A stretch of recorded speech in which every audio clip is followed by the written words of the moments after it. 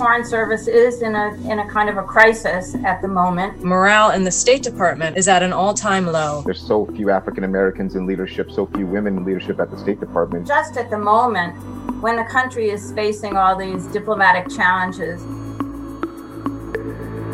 Under the Trump administration, the State Department took a public hammering. Funding cuts of up to a third were proposed. Diversity in top positions was practically non-existent. More than a third of top-tier positions went vacant or were filled by acting officials, and 7% of the department's staff left in 1 year. We do need more people and more money with the State Department. You really have to go back to 1924. You have to go back to when the original Foreign Service Act was written. But these issues the State Department faced and are facing have roots that predate the Trump administration. This is Global Insights by Network 2020. Today, we revisit an episode that was recorded on January 6th, 2021, that in more ways than one is more relevant today than it was 2 years ago. What should be the mission and mandate of U.S. diplomacy for the coming decades? And how can reforms help the State Department achieve that vision?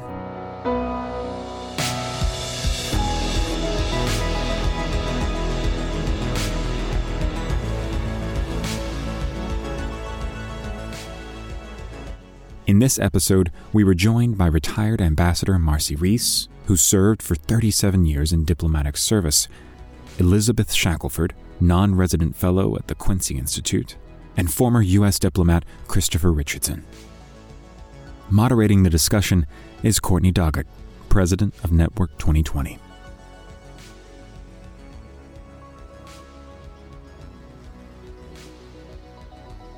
So welcome to the State of the State Department, Reforming U.S. Diplomacy. It is quite a hot topic, and I actually want to just read a quick excerpt from the report that Ambassador Reese, one of our panelists, wrote, just so that we all can set the stage for today's conversation. And in this excellent report, A U.S. Diplomatic Service for the 21st Century, she writes, many of the most serious challenges the United States will face in 2021 and beyond will require our diplomats to take the lead.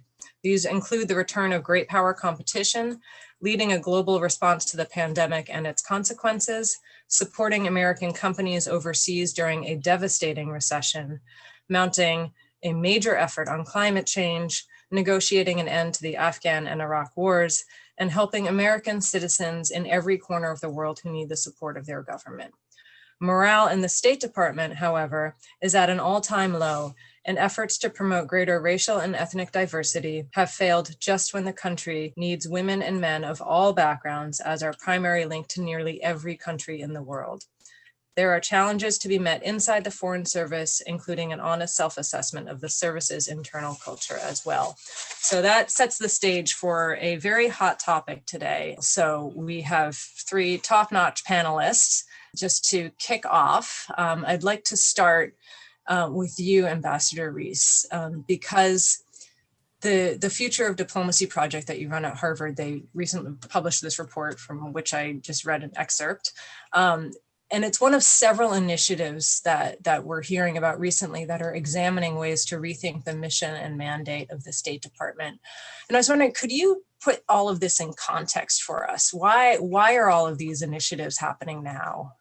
Well, as the excerpt that you read shows, the Foreign Service is in a kind of a crisis at the moment. It lacks funding, support, training, and educational opportunities for the members of the Foreign Service. Just at the moment, when the country is facing all these diplomatic challenges, which you listed. Historically, the change has come to the Foreign Service at times of big historic change. For example, the first Foreign Service Act came in 1924 at the end of World War I, when it became evident that the United States needed more diplomatic heft. Then again, after World War II, same thing, where there was a general feeling that the Foreign Service wasn't adequate, wasn't big enough, didn't have enough heft to meet the challenges that the United States was facing in the world. And then we had another act in 1980 at the end of the Vietnam era. So that's 40 years ago, and the world has changed a lot since then. So that's another reason. We have some very serious fundamental problems in the Foreign Service: the lack of diversity, which you mentioned, politicization. The service is a nonpartisan service, just the way the military is nonpartisan or the intelligence community. But over time, we've seen, and this is not just a problem of the current administration, but we have seen that successive administrations have appointed people, have put political appointees in key positions deeper and deeper into the Foreign Service. So today, there is not one single career official serving as a confirmed assistant secretary, which is really the sort of the real policy point in the State Department. And finally, there's really inadequate support for professionalization in the Foreign Service, just at the moment when we have all kinds of challenges that require special technical expertise. So, and we have many new challenges in the world which require diplomatic, not military solutions. So for all of those reasons, I think this is a moment when people feel that the State Department, and especially the Foreign Service, needs to be rebuilt and modernized. And just to follow up on that a little bit, you mentioned the politicization of the service. Is that something that how has something like that been allowed to happen where it doesn't necessarily happen in other parts of government service like the military? Why is it that it was able to happen within the diplomatic service? Well, quite honestly, the American Foreign Service has had political appointees serving as ambassadors since the 19th century. But what has happened over time is that the percentage of political appointees, I'm talking about the modern Foreign Service starting in the 20th century, that the career Foreign Service, the percentage of the career Foreign Service, the positions that are held by career people, has diminished over time. This has been a sort of going in this direction.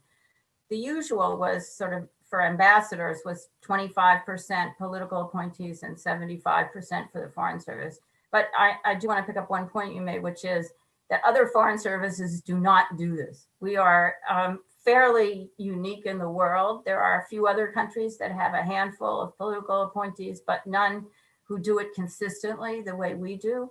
And if you think about this, does this make sense? I mean, would we have a diplomat being the captain of an aircraft carrier? No, I don't think so. So why would we appoint people with no diplomatic background to be our ambassadors? So we've proposed actually something that we would phase in over time, 10%, 90% ratio. But then that's just ambassadors. What we've seen is over time, there have been more and more political appointments down into the policy arena in the State Department in Washington, appointments of undersecretaries, assistant secretaries, deputy assistant secretaries, and so on. The State Department has more political appointees than any other Washington cabinet agency.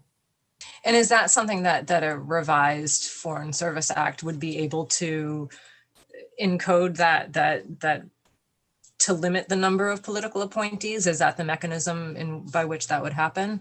Well, we would propose that we phase in a different proportion of ambassadors through, over a period of 5 years, let's say.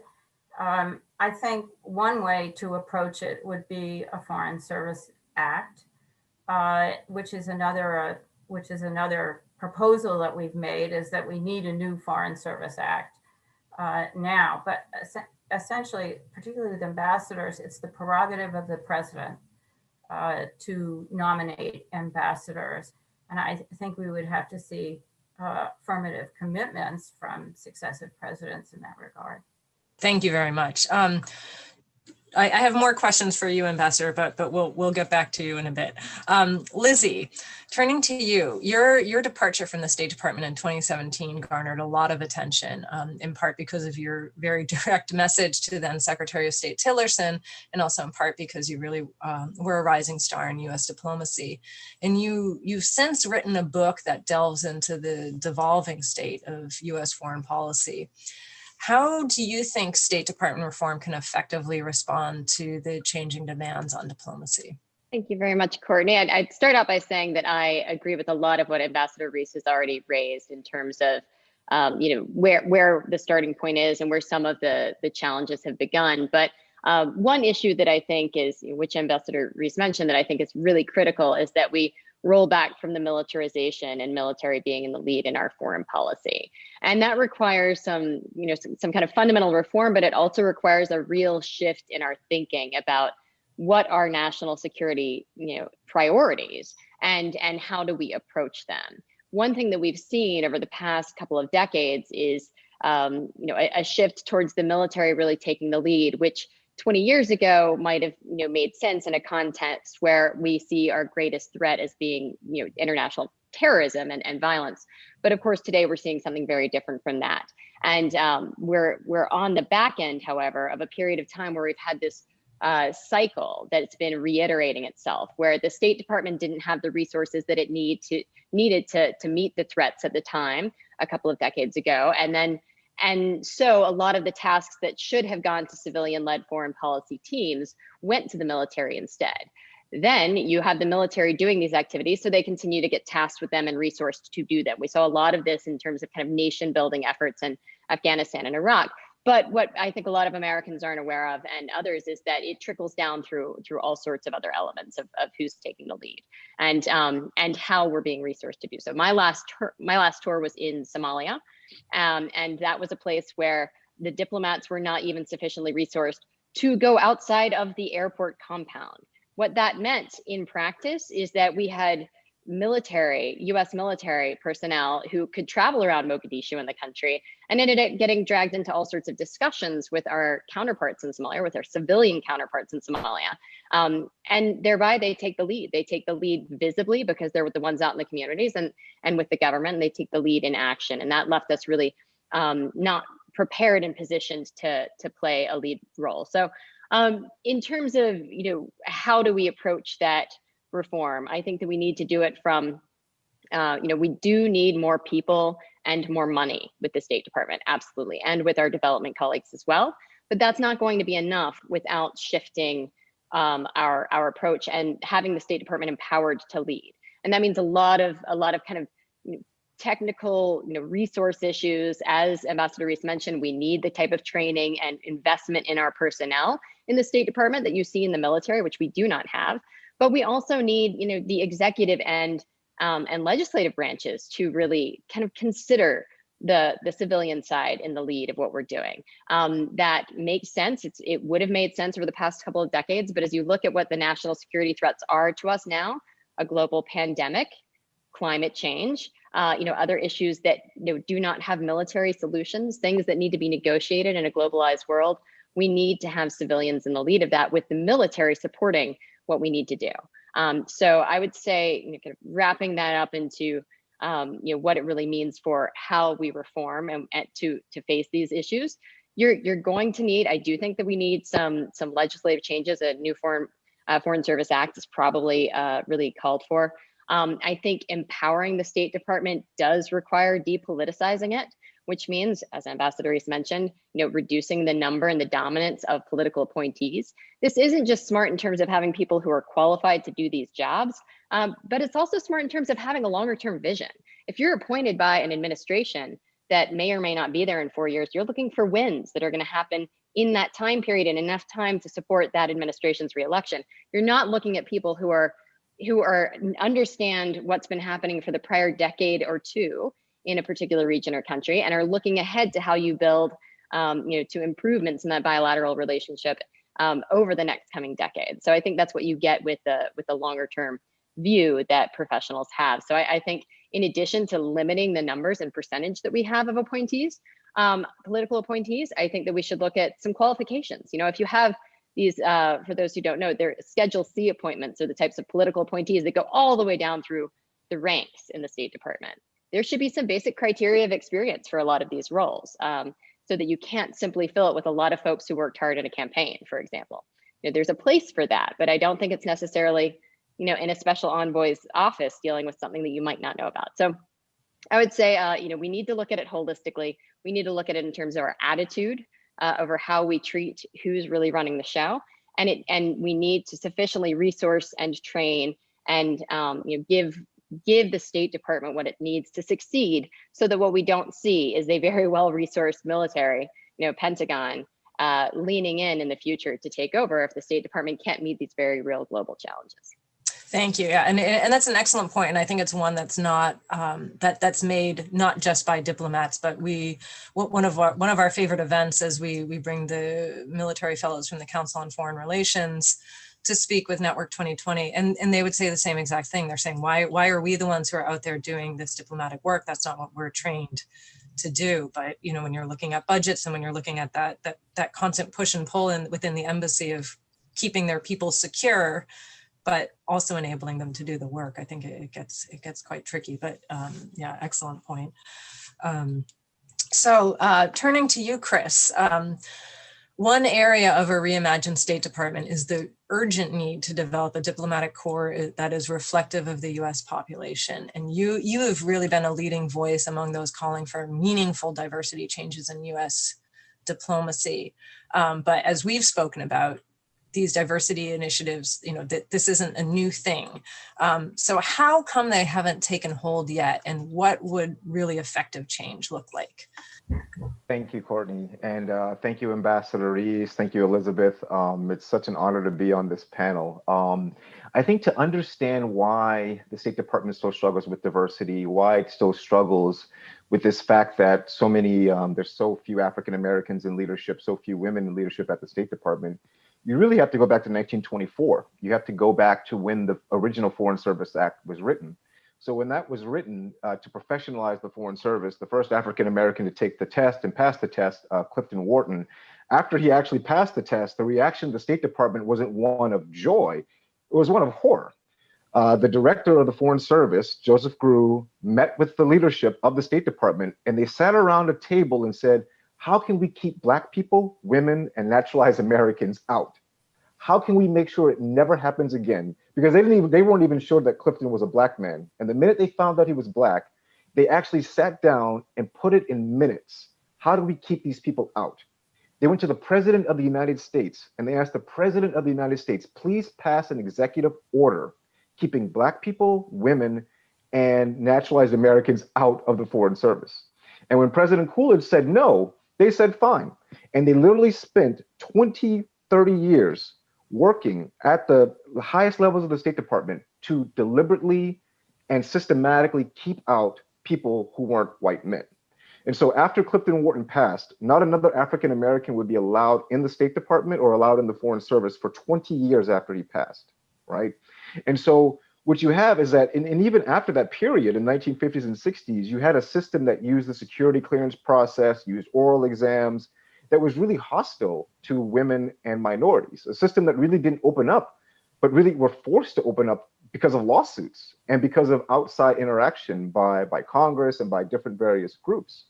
And so when you have a system that was really built and designed and implemented in a way that was deliberate and intentional for 20, 30 years to keep people such as myself and Ambassador Reese and Elizabeth out of power, you're not going to overturn something like that with Band-Aids and piecemeal actions. And that's what we're seeing now. We're seeing this sense of like, oh, well, if we just put a Band-Aid here, if we just let in more of them, that's what we're looking for. But no, we really need to reimagine and rethink how we deal with diversity.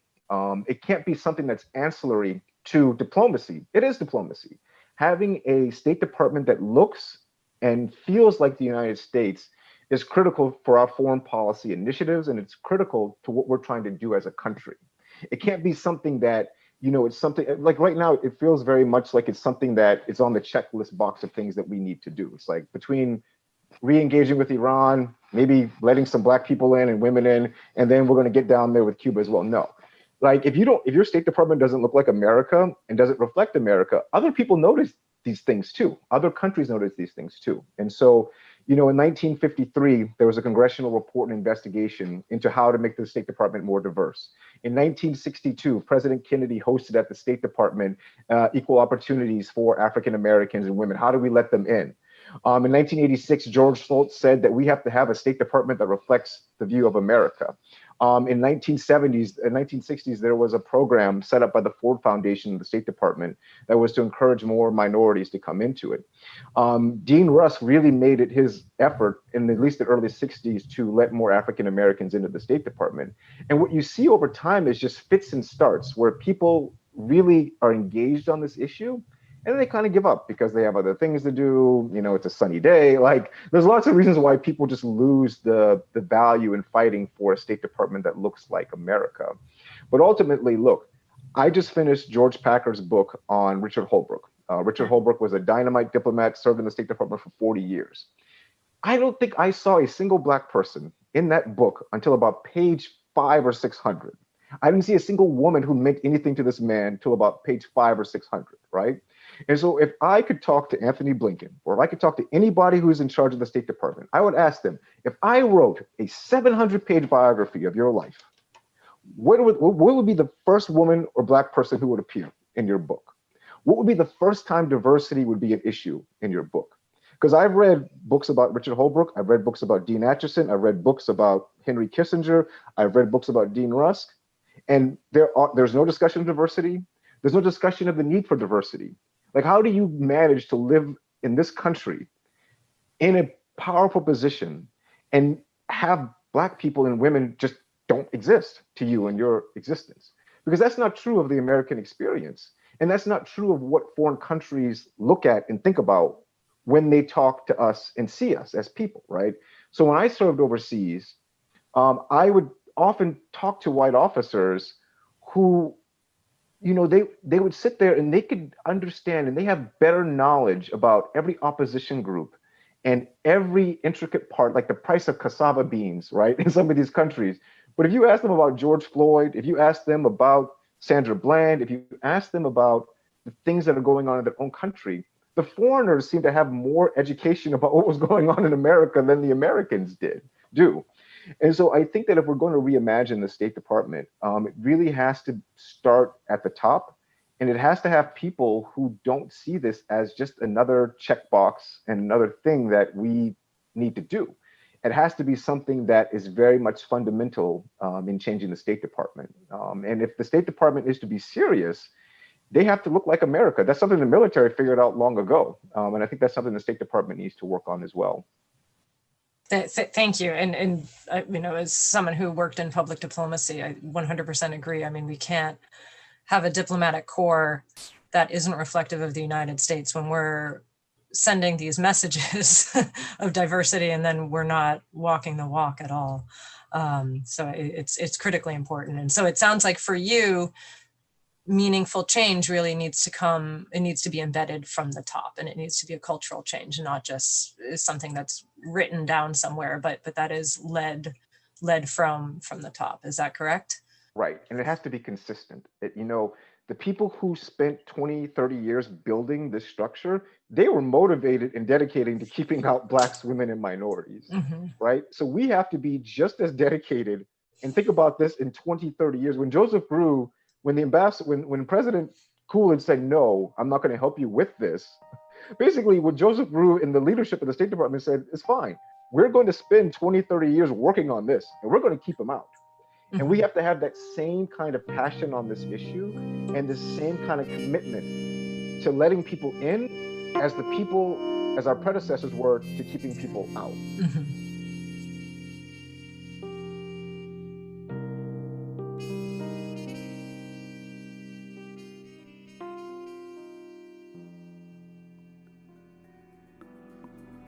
Hi, Global Insight fans. We can't do this without you. As a non-profit organization, Network 2020 relies on the generosity of listeners like yourself.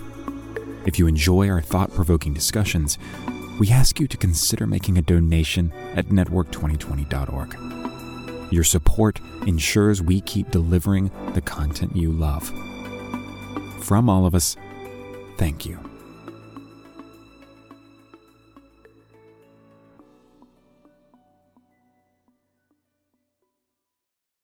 Sort of on the flip side of that coin about the diplomatic service looking like the United States, I think one element that we don't often talk about is the role that the diplomatic service plays in the perception within the United States public. And it's hard to believe, but about a year ago when the impeachment trials were going on, I was actually getting a lot of emails from people who knew that I had been in the Foreign Service briefly, and they were so impressed with Ambassadors Taylor and Yovanovitch, and were saying how they never knew that there was this level of dedication and professionalism, and they didn't know what diplomats did, and all of a sudden they had a peek into that, and then of course COVID came along and took everyone's attention away. But I'd love to just talk briefly about what the impact is of not actively engaging with the U.S. public about its diplomacy, particularly when we're saying that diplomacy needs to have a more valued position in government and in society. And how do you think we can rectify that? And Ambassador Rees, I'll turn to you first, and then I'll chime in with the others. Well, one of the topics that came up fairly frequently in our conversations with former diplomats and former leaders in the intelligence community and on the military side of things, virtually all the groups we talked with, and we held 40 workshops in order to prepare the report that you saw. This topic came up fairly often, that our diplomacy needs to be at its very basis, fundamentally connected to the American people. And of course, to the point about diversity, which was also a topic which came up very consistently in every single workshop and every meeting we had. Being connected to the American people means being connected to all of the American people. There are ways to do this, and some of the things that we've proposed in our report, I think, would help with this. For example, one of the ways that we recruit for the State Department is through diplomatic advisors in certain colleges and universities, and there we do put quite a bit of emphasis on diversity. But I believe there are something like 18 of them out there, which isn't very much if you look at the size of the United States. So what we have proposed is a more activist recruitment policy that includes an ROTC-like program, like the military has, where people learn about the Foreign Service basically as undergraduates. We have some very excellent fellowship programs, but they're for graduate students. And a lot of the advice that we got was, you need to start sooner. So if you had programs like that in more American colleges and universities, more people would hear about the Foreign Service and what we actually do. So that would be one way. And another thing that we proposed, this came up a little bit in what Elizabeth was saying, was that we do need surge capacity. We need to be able to mobilize to deal with particular hotspots or crises in the world. And one way to do this would be to have a reserve corps, the way the military has. And that might have a reciprocal effect. In fact, it should have a reciprocal effect, where people who are committed to the Foreign Service, let's say to some service 2 weeks a year or something like that, are more familiar with what the Foreign Service is and does because of their training and their activities, but also their communities would be more familiar with it from their contact with the reservists. So it should have a sort of a reciprocal effect.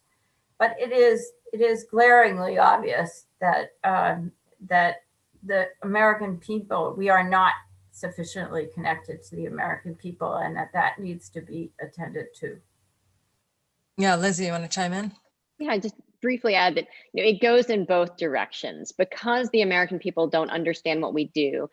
Is one of the reasons that it's so hard for us to get initiatives and support and resources for the State Department and diplomacy through Congress, because Congress responds to what its constituents care about. Its constituents in many parts of the country fully understand what the military does. They have relatives and friends and people in the military, or they have military industries in their hometowns. They get jobs through things that support the military. So there's a strong constituency there. But it also reflects back to whether or not the State Department and the folks who are on the front lines working on our diplomacy and our foreign policy really understand how that impacts Americans outside the Washington, D.C. Beltway and New York and areas of international organizations. So you would have a lot of benefits to really increasing the ties. And I agree with what Ambassador Reece said. We have a couple of programs, but they are not big enough to reach the Americans we need. They're big enough to reach the Americans who are already predisposed to wanting to seek out foreign policy information, who are at Ivy League schools where you have ambassadors going to be either residents or in later careers to teach. But you don't reach the communities that are not already connected to that very well. And that's one of the reasons we don't have a lot of diversity. I was born and raised in Jackson, Mississippi. I met the first diplomat and fully started to understand what it was when I was, I think, 24, 25. So I came into it later because it did not seem like it was an option to me. So I think that having that type of outreach, which we could do if we factored it in and valued it. We have things like hometown diplomat programs, which if you are a diplomat and you're interested and you're on home leave in your hometown, you can go and speak at a school or do something, but nobody gets credit for it. And frankly, it's a high bar to cross to have that kind of participation when you're back home. It would be a really low hanging fruit to find ways to facilitate that, give people credit in their kind of annual reviews for doing outreach to the American people, give them some resources. Say, did you want to write a letter to the editor in your hometown about how this foreign policy impacts your state? We'll help you, write it and give you some resources and give you some connections for that. Really low hanging fruit. Again, it's getting back to that cultural shift. That idea that part of what we do in our foreign policy is help Americans understand why it's important. And in return, they will help resource us to do what we need to do overseas. And yeah, thanks, Chris. What would you like to add? Yeah. I'm just going to add really quick. I think that also when something happens, I think that we need to prioritize making sure that people from the State Department are actually in the forefront of discussing it. So example, when that minister got released in Turkey and he flew back to the United States and everyone's like, oh my God, I saw no one from consular who was speaking on this issue. And that was a huge thing that the State Department was involved in. So when Americans get released from jail, when Americans get saved overseas, when you hear these stories about Americans escaping from all these countries, we really need to find a way as a State Department to prioritize to make sure that diplomats are the ones who are on camera, who are talking about these issues, so that when people say, oh, so that's what a diplomat does, right? And so a diplomat is the one that's going to visit the American in jail. The diplomat's going to be the one that's going to help bring people back home. And so in the same way, when a military action happens, guess who you see? You see a general on TV, right? We need to see more diplomats, I think, on TV. And I think that that's a way that we can educate the American public as well on what we do. Yeah. Yes. Yeah. Go right ahead. I was going to say, absolutely. The military invests in its reputation in America. In 2013 and 14, I was the consular officer on the ground in South Sudan when war broke out, and I was at the airport running our evacuations. Over the years, I have on 4 or 5 occasions seen military shows and interviews on various programs about how they ran those evacuations. They flew the planes. And they did all these glossy videos about it, and they look great doing it. Nothing from the State Department about how hard our team worked to get Americans to safety. Totally agree. We've got to invest in communicating that. Chris is right. Yeah. And the irony of that is that when you enter the Foreign Service, it's one of the fundamental things that they underscore with you is that your primary duty is to be there for American citizens overseas. And so getting that message the other way is extremely critical. We have a lot of great questions coming in through Q&A, so I'd like to turn to them, and I'm going to do my best to try to reach as many as I can, and I might weave some of them together. And so to do that, I wanted to pick up on this idea of the Reserve Corps and also pull in a couple of inquiries we had about some of the currently unfilled positions and how, and apologies because I have to scroll through a lot of questions here, but what the plan is to really get people into unfilled positions, but then also, is there a plan for trying to bring back in people who may have left during the past 4 years at a comparable level to where they were, and is that part of the discussions that you're hearing? Well, if I could take a little piece of this, the last piece about bringing people back in turns out to be people have strong feelings on both sides of that question. We mentioned in our report that if you had mid-level entry, which, by the way, was maybe one of the most controversial of our recommendations, a carefully managed mid-level entry program, that could possibly be used to bring some people back. But a very distinguished diplomat, Jeff Feltman, has just published a long article in which he is against that. So it is a controversial subject, and I expect that there's going to be quite a lot of talk about it. Could you just elaborate a little bit on what the pieces of controversy are? Or what some of the critics are saying? For people who have made a career in the Foreign Service and have started at the very bottom, doing their first consular tour and worked their way up, the feeling is that if you bring people back or bring people in at the mid-level, then their promotion opportunities, their chances to get the most attractive positions would be less. And people feel that they have served through good and bad times, and they shouldn't be disadvantaged by having stuck it out, and compared to people who have left. And so I think that's basically the arguments. There are arguments on both sides here, and I think this will continue to be a topic that people will discuss. As to mid-level people who left, what do you have thoughts on this, Chris or Lizzie? Lizzie first. I was just going to say there is a method to come back in, and I know Chris is probably as well. Has gotten lots of emails from folks with the guidelines on how you return within 5 years as a Foreign Service officer. And there are some boxes you check and you get sent wherever they want to send you. So there are ways that people who have left the career Foreign Service can come back in.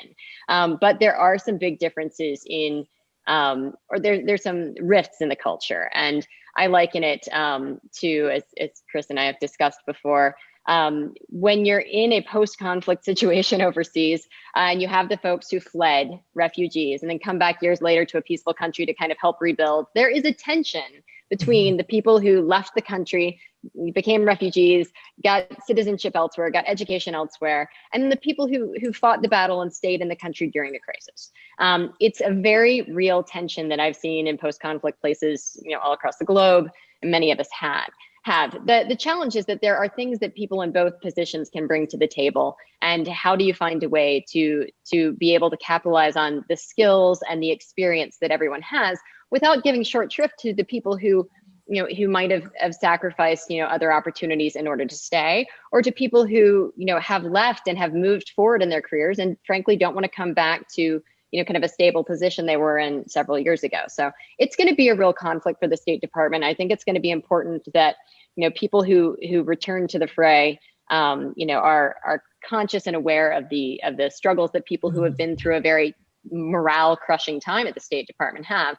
But I also hope that the people who are on the inside and have stuck it out will welcome anybody coming back in to help us build back the State Department, because the State Department that we have today is not the same one we had 4 years ago. It needs more resources and it needs more support, but we're going to have to manage that potential conflict.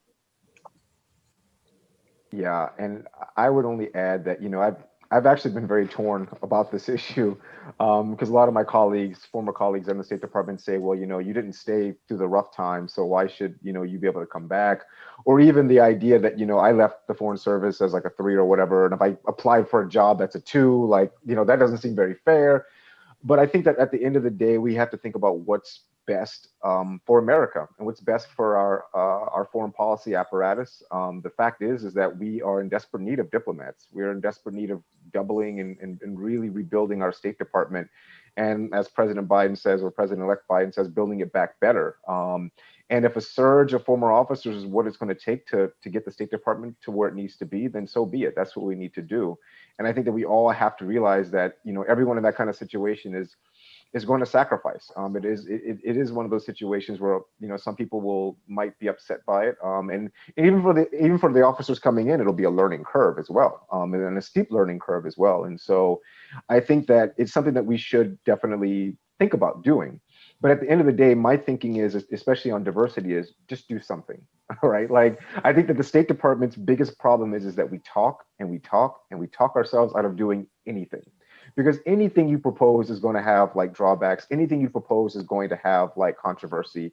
And so the State Department, we just like to have a lot of committees and we talk about things, and to the point where we're just like, well, we've talked our way out of doing anything. And so at the end of the day, if it works, great. If it doesn't work, keep trying. And if it still doesn't work, then try something new. But we have to show that commitment to doing more than just talking about this stuff. And I think that idea of mid-levels hiring is a way to demonstrate that we're going to do more than just talk about diversity and talk about change. Terrific. Thank you. One more question just to wrap it up. And this is sort of our final thoughts question as well. And so, looking at the geopolitical landscape, for each of you who've been immersed in this idea of changing the Foreign Service and changing the U.S. diplomacy, what's the biggest thing on the horizon that you think we need to be prepared for, to be able to adapt to, that we aren't currently able to in our system as it is? Lightning round. I'll do really quick. The world is all right, Chris, you're up. The world is getting browner, and the Foreign Service is still pretty white. And if you don't have a Foreign Service that looks like America or even looks like the world, that is going to be our challenge for the 21st century, because people aren't going to take us as seriously, especially when we talk about human rights, we talk about climate change, and we talk about these things to other countries. Mm-hmm. If we don't have people who look like America speaking to the rest of the world in an honest, ethical, and reasonable way, then we're going to have challenges.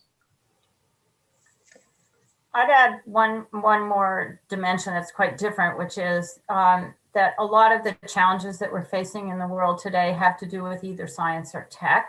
Mm-hmm. And I think we really need to face that head on and figure out how we have people and resources to give us the understanding that we need of those issues.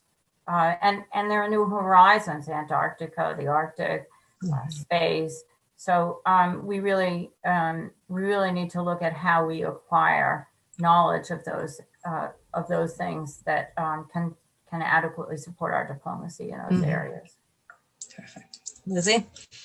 Well, I will wrap up by saying that one of the biggest challenges we are going to have, not just as our diplomats, but as a country, is moving forward with more humility. We are not a hegemon that is all powerful. We have proven over the last couple of decades that when we go it alone, we do not necessarily leave either our own country or other countries better off than we found them. Not only that, but with the nature of the big national security threats that we are facing, things like climate change, things like pandemics, things like economic struggles that we're dealing with right now in the world, we cannot deal with those alone. We can certainly play a leadership role, and we should, but we do not have either the capacity or really the interest to be the ones who are trying to fix all of this on our own. And we've proven that we can't. So we need to go out there and be ready to play well with others, to compromise where we need to, not on our principles, but maybe on being the loudest voice in the room. I think that in the aftermath of the Trump administration, it's going to be a really great time not to go back out and say, okay, ignore the last 4 years. We're here. We're back. We're the leaders. I mean, I think we're going to have to say, oh, that was something that could happen here, and that could diminish our global position of leadership.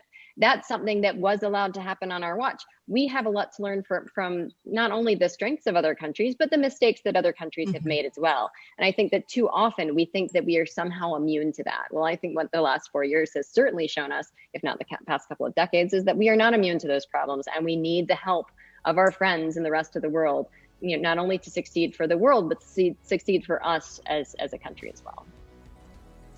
Thank you all for taking the time today.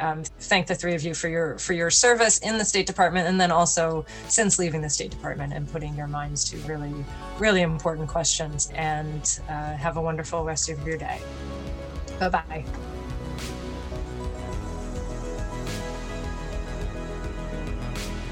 It's listeners like you who make Global Insights so special.